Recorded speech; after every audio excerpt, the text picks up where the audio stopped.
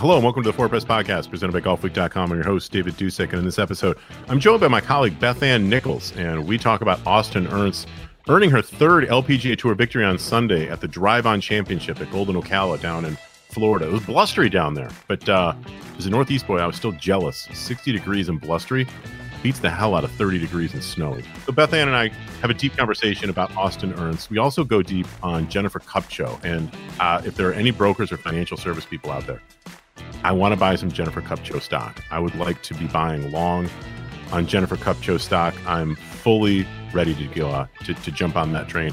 She is going to be a star, and Beth Ann is going to explain exactly why. We also discussed briefly Morgan Pressel making her debut on Golf Channel, as well as many other things related to women's golf. So sit back and enjoy.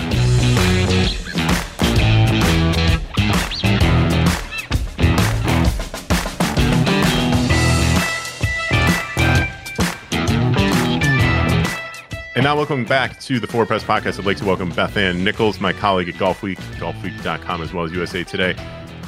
Spring is here. I'm not jealous of you today. This is the first time, Beth Ann, in 6 months that I'm not jealous of you today. It's finally spring here in the Northeast. Have you been playing at all? Have you had a chance to get out there? I've been covering golf tournaments the last 2 weeks, so unfortunately I've watched a lot of other people play golf, but I'm hopeful that in the coming weeks it's going to happen. Once I get this big project off my plate, I'm all about it. Well, yeah, but before we came on, you're of course flashing up your cell phone looking at me with LPGA Tour players just texting you and emailing you. Just before we even get into it, I want to talk about Austin Ernst's win at the Drive-On. I want to talk about a bunch of things with you. How long did it take before you started having what you would consider now to be good communication with the women on the LPGA Tour? Meaning that by and large, you're able to get information, COVID stuff aside, get information that you felt like, okay, I can do my job the way that I would aspire to do it. Because there's got to be a level of trust. There's got to be a level of familiarity for any reporter to sort of do that. How long did it take?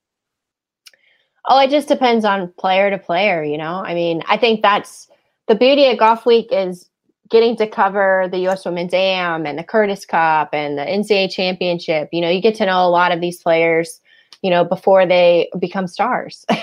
and so that actually starts early on. So for some players, I've known them half their lives or more, and so, I know their families and and for others, it's others have kind of a natural distrust maybe of the media, or maybe they don't want to, spend too much time. They value their time and view it as more of a chore rather than, enjoy the banter, enjoy the conversation. So it just depends player to player. Some players, I'm still striving for that. Yeah. And I can tell you that from working much more on the PGA Tour, that is 100%. It's an individual basis, at least for me. Some people right away, it seemed, got along swimmingly. They're like, hey, here's my cell phone if you ever have a and I'm like, oh my gosh, this is a guy who won a FedEx Cup. This is somebody I'm like a tax bracket that I'm never even going to understand. And this is really cool and approachable. How much do you think language comes up? Because there are so many really good players on the LPGA Tour from Asia, who English is not obviously their first language. They don't want to miscommunicate or lead you down a path from just a communication standpoint. That has to be challenging as well. Yes. Oh, absolutely. I mean, and I will say, on the one hand, I applaud the players that try really hard. Jin Young Ko is doing a fantastic job of trying to do most of her interviews in English, and it's wonderful. And she does have someone who travels with her agent, who steps in when she can't, she'll start a sentence or she won't be quite sure. And, she'll turn to her and she'll help her out. So, so definitely, there's a lot of effort, but it also sometimes, it's, on the podium, it's a little bit different than one-on-one off to the side, a lot different. Yeah, I think when you know that the cameras are all on you, number one, the player doesn't want to misrepresent themselves. They don't want to look foolish. I get it. I would never hold it against an athlete to prefer to talk in their native language, especially when they know they're on the record and they want to get everything right. I really admire the people that take the time to try and learn a second language, or to try and be able to express themselves in what is going to be sort of like the standard language for this. Jim Courier, back when I was in the world of tennis, took the time to learn French. And so when he won a French Open title at Roland Garros, to be able to do the immediate acceptance speech, he gets this big honking trophy, and it was really impressive. And he's, just been grinding for 4 hours. And he's covered in clay. And he says thank you to his coaches and his parents. And then he broke into fluent Parisian French for about 8 minutes. And the crowd went bananas. They loved it. They appreciated the effort. And the fact that he was fluent. I mean, he just had it. And we were all looking at each other like, he speaks French? Really? And he's like, I wanted to learn. So I'm like, wow, that's really cool. One of the best voices and accents on the LPGA Tour is Austin Ernst. I was texting you earlier this week. We were going back and forth this weekend. And if I'm not mistaken, she's from South Carolina, yes? Mm-hmm. So she speaks English. She speaks English. Well, here's the thing. So my favorite voice on the PGA Tour is Lucas Glover. Lucas Glover, to me, sounds just like what I pictured John Wayne having look like. And listening to Austin Ernst, who wins this week, sounded like a woman doing a Lucas Glover impression. She was fantastic. I have like this newfound, she was great. And she was really, really good inside the golf course. Tell us about what your thoughts were as she was going ahead and winning the drive on in Ocala. Yeah, it was a wire-to-wire victory. She made the turn on the final round, leading by 6. So it looked like a blowout. It got a little interesting there in the back 9 on the Amen corner of Golden Ocala. It looked like Jennifer Kupcho might do something magical again on Amen corner, but ultimately, Austin pulled away and won by 5, and both players who had separated themselves in the field quite a bit rose to inside the top 15 in the world rankings, which is hugely significant looking ahead to the Olympics. And Austin was extremely impressive last week and seems extremely confident in talking to her. I think she's reached another level of comfort in her game and in her life. She's engaged. She's really happy. She's getting married later this year in October, and it just seems like everything in her world's going right now. Her body language was impressive. She was walking, looking way out. Her shoulders were back. And that's one of the things that I like to look at when a player is really feeling it. I'm sure you've observed that they give off, consciously or otherwise, they give off the air of being a winner. They know that they're playing well. And she clearly, when I was watching on Saturday and then watching as well on Sunday, she seemed in total control, which didn't mean that she hit every shot super. There were definitely some loose ones here and there. I'm going to get the hole wrong, but I want to say on 6 or 7, she airmailed an approach shot, a long one that put her way down. It was an elevated green, and she went long left, and she was in what looked like a really squirrely lie. She gets up and down, and I'm like, her heart rate may have risen by 1 beat. I mean, she just gave the impression to me watching that like she had a lead. Jennifer Kupcho at that point, I think, is like 2 or 3 back. The lead hadn't really ballooned out. She looked really confident. How long would you anticipate that to last? Is that something that you find the players can hold on to for extended periods? Or do you think like this is a 1 week block, and just for whatever reason, it was her week, she recognized it, and now that it's over, you have to refine that? I think it'll stick around for Austin. Austin won last year in Arkansas. She made a change to some significant changes to her putting and feels really good with that. And I just feel like she's reached another level just in terms of her game and as I said, her comfort factor. I think she's eyeing the Olympics. Solheim Cup, obviously she knows what it's like to be left off of that team, and it doesn't feel good. And so I think she's there's all the Americans have a lot to play for, but I think that when you're really feeling it, and there's so much at stake, gosh, could anything be better? I wouldn't know, to be honest. Me either. A shot here or there each month gives me a little glimmer of hope before that hope is put down. Explain to people who may not be aware, how is the formatting going to be for the Solheim Cup selection? How does a player earn her way onto the team? They know in many cases about Ryder Cup, but explain how Solheim Cup is going to work and how players get there. So it's changed actually just recently. Typically it's the top 8 from the points list for Solheim Cup, plus 2 from the Rolex rankings, and then 2 captains picks. But due to COVID, it's changed, and so it'll be the top 7 off of the points list, 2 from the rankings, and then Pat Hurst, the captain this year, will get 3 picks. Mm-hmm. So Pat Hurst has a little bit more control of the destiny of the team, and I think it's it's.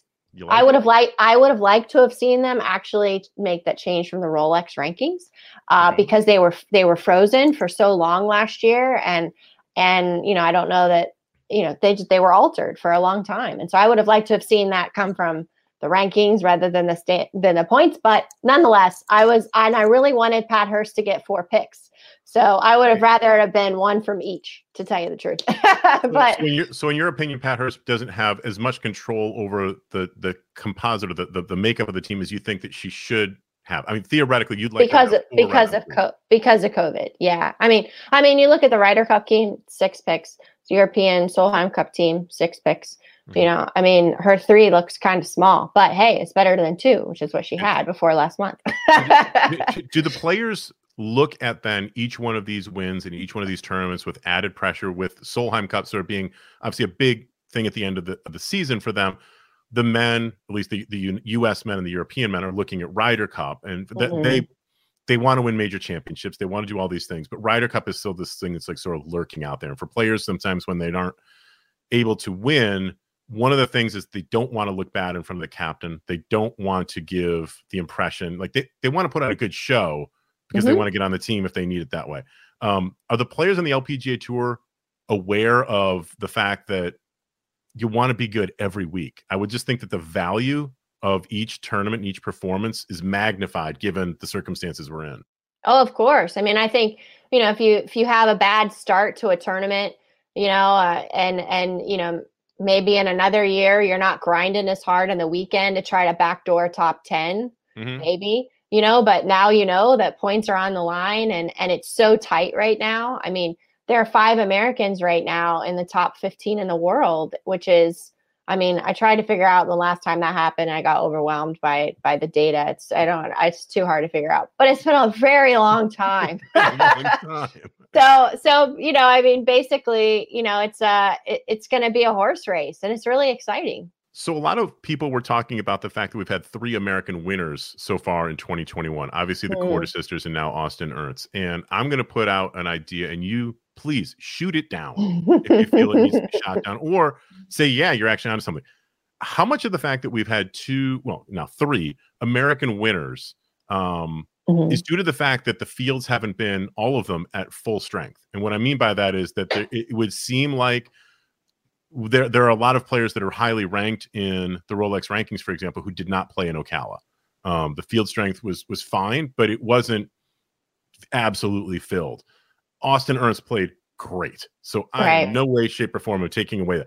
How much of this is just coincidence that the winners that we've had so far are American? And how much do you think of it is the fact that American women's golf is surging, and that we should be ready to see this big movement of many more women from the United States moving up the rankings, being in contention on a regular basis, and hopefully winning more tournaments? I would like to say it's both. I think, first of all, you're obviously missing 3 of the top 15 players in the world have not played yet this year on the LPGA. And that's significant. Inbee Park, Soyeon Yu, Hyoju Kim. Arya Jutanugarn has not played either. She and her sister Moria have been in Thailand. Shan Shan Fang, we didn't see her at all last year. Haven't seen her yet. So yes, there are quite a few global players that haven't come back to the tour yet for various reasons. I expect to see most of them at the Kia Classic and the ANA here soon. So so you can't ignore that. That's a factor. Yeah. However, I do think that there's no question that Austin looks to be playing the best golf of her life. Jessica Korda's 60 really sent a statement. Danielle Kang, has been playing well for a while now. Obviously Nelly, the fact that she was so mentally tired and talked about that after winning and seemingly ran out of steam, I mean, she was tired on Tuesday. So, so that's interesting, you know, that it's going to take her a little while, I think, to get used to that, you know. You know, we think of so many players that have had fantastic win streaks that are top, you know, number one players. You know, we can go through the list, the greatest players in the women's game, and I think it's going to take. She's going to have to figure that out. You know, how to go back to back. Well, so it sounds like the winning isn't for her, and I mean this in a very positive. It doesn't sound like the winning for her is a habit yet. Like when you correct, you know, and I think that winning, sort of like the phrase, like winning begets winning. Like you want to keep winning. Duh, that's why we play. Right. But at the same time, the more you win, the more you get used to what does it feel like Sunday night and Monday? How do you recover? How do you mentally go through whatever you need to go through to refresh yourself so that come like Wednesday, you're kind of chomping at the bit again because you want to do it again. And that's what I think the elite players maybe aren't prepared for. Like nobody sort of tells you the goal is to win tournaments. The goal is like, oh, I want to win an LPGA event. I want to win a major championship. And then once you achieve it, there really isn't a cheat sheet or a book that says, like, okay, now that you've won, you know, the ANA, now that you have won the U.S. Women's Open, here's how you reset things. And that's something that I guess, and it just explains to me, it takes something you have to figure it out and experience it, right? To learn how to handle it. Yeah, I mean, I think it's as much or more mental as anything else. You know, she was mentally, probably emotionally drained. You know, and you know, like you look at Annika Sorenstam, one of the strongest mental players arguably ever. And because I've been working on this project, I was looking a while back at, you know, we're coming on the 20th anniversary of her 59. And not only did she shoot 59 and then really battle on the weekend to win that tournament. That was a second tournament victory in a row, but she goes the next week and she plays in the ANA Inspiration and she wins that too. So to follow up, I mean, just imagine what that takes out of you to shoot 59, become the first person to ever do that in women's golf, you know, close off the tournament and then go win a major the next week. And then she won again. so I mean, it's like, it's remarkable. So I found it really interesting to hear Nelly say that. And it's just kind of a reminder of how young she is in this process and that it is a process and that there are steps that you take. It also tells me like how really special Annika was. That too. In her prime, she was as dominant as any male player probably has ever been. I mean, she was just able to mentally, as you say, she changed her body with her fitness regimen and with her discipline, and then to be able to put yourself through that mentally, because I'm sure, and you would know this much better than I would, as she's going along during that 59, the realization at some point hits her like, this is plausible. This can be done. There is a path that is within reach that I'm going to become the first woman to shoot 59. And that will, I would imagine, zap energy and mental strength out of you much more than the actual golf strokes and the walking itself would. Oh, so, to me, it's so the other person that we haven't chatted about, who I think in just watching, I would love to be buying some Jennifer Kupcho stock right now. I think that it's already probably flying up like Amazon at this point. Yeah. She's her world ranking is going way up. She is becoming a fixture on leaderboards, first pages of leaderboards. And at this point, as I sort of put out, you know, humbly on Twitter watching her, and I loved your game. Oh my gosh, I loved your game.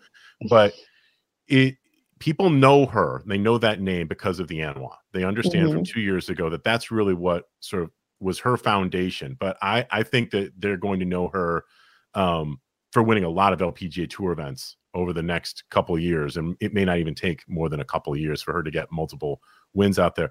Explain to people who may still associate Jennifer Kupcho with the ANWA, with her success in collegiate golf, what she's doing now that impresses you the most. What is she able to do, and having translated that stuff to the LPGA Tour to have this much success this quickly? Well, I mean, first of all, let's talk about the migraine, right? That's nothing new. She had a migraine at Augusta National in the middle of the round, you know, blurry vision, the whole 9 yards, has to rely on her caddy to be able to see what she's doing. And the same thing happens to her last week, and she overcomes it as well. You know, I said on a scale of 1 to 10, how bad was it? She said a 10. You know, I mean, it was really, really bad. And so, you know, and right down to numbness in her left hand. You know, so I think that just tells you about, she shot 65, by the way, like that came on in the middle of the round, and she goes on or maybe it was 67, 5 under 67, I believe. But anyways, the point is, it was a heck of a round. And so I just think she's tough, right? She is tough. And so I look at that at the next level. You know, she almost won Evian. She gave it a good run when she came right out of the gate. You know, obviously came in the middle of the year, her rookie season, played her way into the Asian events, which are limited field. You know, played great and has had 3 chances now. She's finished runner up 3 times. And you know, I mean, it's going to come. It's not far. And every time you put yourself in those situations, you learn a little bit more about yourself and how you handle things. And look, she threw away an NCAA championship down the stretch at Wake Forest, came back the next year and won it, you know? And so that, you know, that tells me a lot in terms of, you know, she's really good at learning from something and then putting it in the past and moving on, you know, and not carry the scar tissue, so to speak, you know? And so where does that come from? Because I mean, I look at that, if you could transplant that, I mean, you know, forget the COVID vaccine for a second. If you could inject some of that attitude into any number of players that you and I could both rattle off, careers are altered. Careers are changed. Like just the ability. I think one of the things that, for example, like Dustin Johnson, which is the most familiar cases, everything flows off his back. You know what? A rules infraction costs him a spot in a PGA championship. All right. A 3-putt on the last hole of the U.S. Open in 2015. Oh, shucks. You know, like, and then he just does nothing but now just dominate. And those are the kind of things that could have cratered careers. And it sounds like to you, I mean, she's got some of that gene kind of mixed in there. Well, I think it angers her, but I mean, she said it this past week, you know, that she really worked on patience in the off season. That, you know, the idea that when she gets really upset and angry and around, she lets it out with her caddy, and then she moves on. You know, that she's working on that. You know, and so there's an awareness there, and that's something Step that one. Right. One. And so that's in the middle of the round, trying to be patient. I mean, that's what she said. So I think, you know, I think she's really strong mentally, and I just look forward to seeing what she can accomplish, because I think I was really, I mean, nothing against Austin, but I thought it would be really cool if she won in the run up to the ANWA, you know, for the storyline of, you know, the last champion here just broke through on the LPGA. Well, and what do you think about the fact that there were replica holes at Golden Ocala? Oh, it was the perfect full circle moment, right? You know, but also a little bittersweet, right? Because she won it in an amateur event, not at an LPGA event at Augusta National. So, you know, there's still that little small thing that the women are only playing it on replica holes for the touring pros. That's a podcast unto itself. How many LPGA Tour players do you know would trade a couple of wins for that win at the ANWA? A couple of LPGA wins. That's a good question. I don't know. As you're mentioning that, obviously paychecks are wonderful things. I look forward to getting one every 2 weeks. You know, I can't imagine picking up, you know, a paycheck for a couple $100,000 like Austin Ernst just picked up all these other players. But the value of that win for her career, at some point, is she going to be tired of talking about it? I know it's a great thing to talk about. And if you want the definition of a first world problem for a female golfer, like, oh, you want to talk more about ANWA? That was 2 years ago. This is what I'm doing now. Right. At the same time, like, until she breaks through and maybe wins. I mean, if she wins the ANA in a couple weeks ago, we've got a whole different storyline to go. Right. Do you get the sense, or have you gotten the feeling at all that she's ready to talk about other things? I mean, I know, I'm sure it wears on you after a while, but you know, I think she's still the only one. I mean, I think at the end of the day, you know how special it is. And, you know, I mean, you'd rather be talking about it than not, right? At the end of the day. Yeah. I mean, you and I are just, you know, these ridiculous scribes. We both remember the first time we went to Augusta National. Like you remember that. I remember there's certain things that makes this game great. Yeah. My father never played golf. He despised it. He also had a really lousy back, so probably a good thing but like for example, the first time I went to Pebble and I had a chance to play, I can tell you every shot off of every hole. You don't get that in a lot, bowling. No. Oh, I remember the first time I rode. Nobody remembers that, but we remember this stuff. And for her to be able to experience that must, I would imagine at some point, like, okay, like I've given every interview, I've answered every question. Her game to me though seems to translate to where I see the LPGA Tour going. Let me ask you this. So I've done a lot of stat stories on the PGA Tour in terms of like, what is the recipe for success on the PGA Tour? And the old adage, like, you drive for show and you putt for dough, is total BS. That the best players, the ones who win the most money, the ones who week in and week out are near the top of the leaderboard, tend to be long off the tee. They tend to be great iron players. So from distance, they can put it close. And then they win when they catch a hot putting week. So obviously we watched Bryson DeChambeau win at Bay Hill, and the histrionics at number 6 sort of aside, you look at what his recipe is like he can hit shorter clubs into par 4s and par 5s than everybody else. He theoretically is trying to be more accurate. That's what Rory has done. That is what Dustin Johnson's done when he's not injured. Brooks Koepka, like we could go on and on and on. When I look at Jennifer Kupcho, she may not be the longest hitter that's out there, but she plays the game the way that I would think, like statistically and feel it's like this is where the women's game is going. It's not about dinking it out 220, hitting everything straight, hitting your 9-wood into the, like, they're really playing at a really high level. Am I wrong on that? I mean, this is where I see no question about that. women. Yeah. I mean, like the women's golf is going in that direction. She seems to be the sort of embodiment in a lot of ways of that trend. Yeah, I mean, Jennifer Kupcho is certainly on the upper echelon of distance on tour. She's not Anne Van Dam, but she's a big hitter. Yeah. And I think that, Jin Young Ko isn't a big hitter, but she has enough length. She's extremely good with her wedges. It's hard for the longer players to capitalize as much as they do on the PGA Tour on the LPGA because par 5s aren't set up to be as reachable. They're not hitting 8 irons or 7 irons or 6 irons into a par 5. No one is really. They're not there. There aren't as many drivable par 4s. Many times the longer players are handicapped and hitting 3-wood off the tee. So yes, length is an advantage no matter what, but not as much as it could be on the LPGA, I don't think.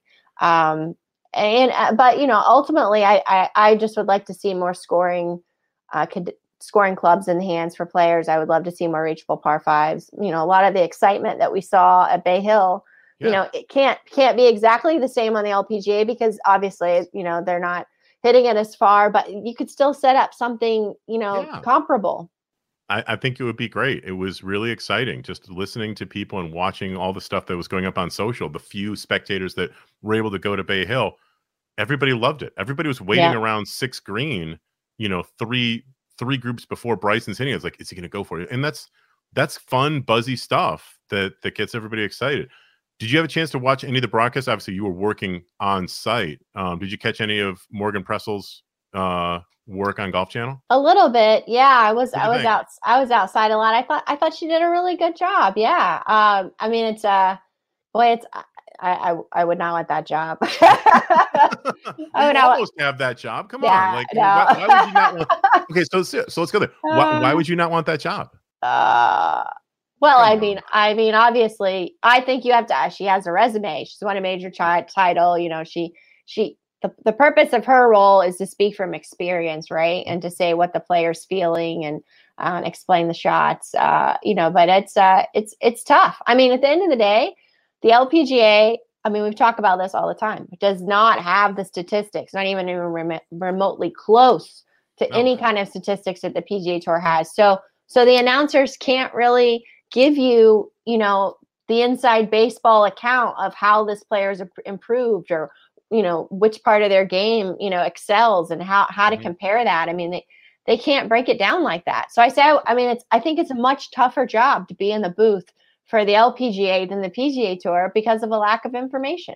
So I was talking with a high up person. I'm not going to give this away, so I'm going to be cagey here. I was talking with a very high up person at a shot tracking system company and told them you should partner with the LPGA Tour and basically be the stats provider, information provider, whatever the hell you want to call it, to get some of this shortcoming rectified. I mean, this needs to be fixed, and a lot of it is a money thing. A lot of it is a resource thing.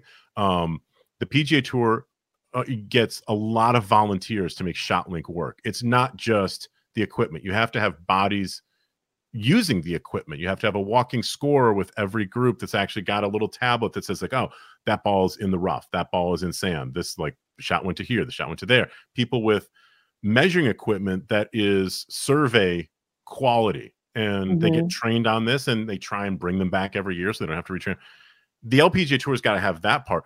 I was told that the LPGA Tour had the relationship twisted, that they wanted to be paid by this company to have them become their official partner and to provide the stats, that they wanted to be the client in this. And I was like, hold on, they don't have stats right now. If you go to the LPGA Tour's website, you get, some very, very basic things. Yeah. You look at greens and drag. That's it. Yeah, you get two putting rag, you get putting average, which might be the most useless stat that's ever been invented.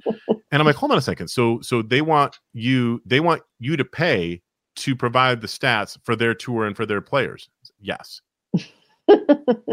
I think we've got something backwards here. But regardless, like as long as those conversations at some place in some back room are being made, I have hope. Yeah. At least there's the recognition that this needs to be rectified and fixed. When you can get better stats, you can get a richer understanding of what is happening. And right now we don't have it. I thought Morgan was great. I really enjoyed it. If she was nervous, she didn't show it. Agreed. So and nor should she. I would look at that as for a player that they want you basically to show off what you know. And once you sort of get the technical part, somebody talking in your ear while you're watching something here and throwing right. That's tricky. Once you get comfortable with that, then you can relax. And that made Johnny Miller really good. That was the things that made, I thought, Costas and McCord and other people really good. She'll get it. I think she'll totally get it. I want to finish talking a little bit about the next couple of tournaments. We've got the Kia Classic coming up. We've got a break. We've got 2 weeks off, if I'm not mistaken. Then we get the Kia. And then we get the ANA Inspiration. What are players going to be doing over the next couple weeks? It's just long enough where I got a hunch you got to kind of keep grinding as if you were almost in tournament mode, because 2 weeks off, but then 2 weeks on, and you want that second week on to be really, really good. Yeah, I think you'll see most players take a couple days off right after this 2 week stretch, because it was a grind. These two tournaments, were tough. Especially Nona. It was a great track and a good test. But I definitely think, they have enough time to hone some things in before the California stretch. And I wish there were going to be fans. It's the 50th anniversary of the ANA Inspiration, and it's such a shame that can't really celebrate properly in that regard. It'd be a little bit different. There will only be one amateur in the field this year. And then that was in my notes, is that the amateur thing, and you and I have talked about this offline before. I mean, there are a couple of changes that from what I understand, that the wall is gone behind 18. The wall is gone. Yes. Hallelujah. And so it should be really interesting, because typically they only, so we're going to tease a project I'm working on. I'm working on a big project on course setup, and it'll be coming out next week. And one thing I was asking players last week is, would you like to see the ANA 18th hole moved up, the tee moved up all 4 rounds, especially with, there's no grandstand, there's no wall, thank Lord. So let's create some drama. And a lot of players still won't be able to go for it, but some players might have a 5-iron in hand and like the lie and feel good and feel like they can hold the green and give it a chance. So, I mean, I'm all for more reachable par 5s, especially down the stretch. And I don't think it should just be on the weekend. I think it should, in some cases, it should be all 4 rounds. So I'm hoping that they do that this year.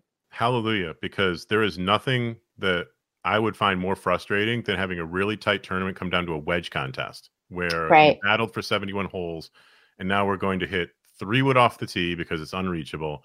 Then we're going to hit 9-iron to get to a gap wedge or a stand wedge. And now we're going to basically have the whole tournament come down to a wedge contest. That's not. We need to have some tees. You need to entice. I'm not a golf course architect. I don't even play one on TV. But I know that like there needs to be something that tugs at a player's mind that says like, you can do this, try it, earn the win. I mean, we just came from Bay Hill. How would Arnie do? Absolutely. And if there's some train wrecks, awesome. You know, like that's what we want, right? Yes. I mean, I 100% agree. I mean, train wrecks are opportunities for glory. You're denying them in some cases an opportunity to really demonstrate just what they're capable of doing. And I'll say the same thing when the PGA Championship. I'm going to get this wrong. I want to say it was 2006. Was at Baltusrol. The 17th hole is 600 and change yards uphill. There's crocodiles, there's piranhas, there's crossbunkers. It's stupid. It is one of the worst conceived holes ever. And it finishes weird because it goes par 5 to finish. No one can make it. So essentially you're turning this really long hole into a 3-shotter that no one can make. Yeah. Everyone's laying up to the same thing. Everyone's pitching it up there. It's boring. Like, give them an opportunity to do something. We'll save some more talk about the ANWA for an ANWA preview that I'm going to force you to do because I have other thoughts with regard to ANWA and ANA and some conflict. We'll end on a little bit of a tease that anybody who knows about women's golf, they'll know exactly where I'm going with this. So what else are you going to be working on? You've teased now a project that we're going to be able to look forward to seeing on golfweek.com. What else are you working on? Yeah. So it's in concert with the 20th anniversary of Annika's 59, which is next week. Cool. So there'll be some video. I talked to her. I had an interview with her on camera about that. So that was fun. And the most interesting thing about that, I think, is that she forced herself. She told her caddy, I'm in the middle of the round. I need to make a par. Like she deliberately made a par to take the pressure off because she'd made so many birdies in a row that she just had to have a little release. And then she stepped up on the 10th tee and she made another birdie and she made 4 more in a row. So I mean, how about that? How about that strategy? I think that's fascinating. Marriott and Ian Nielsen someplace are just like going to be cheering the fact that she was that attuned to everything that she would demand a par and not go for another birdie. All right, listen, Beth Ann, thank you very much for coming once again on the Forward Press. As always, you deliver. Thanks a lot. Thank you.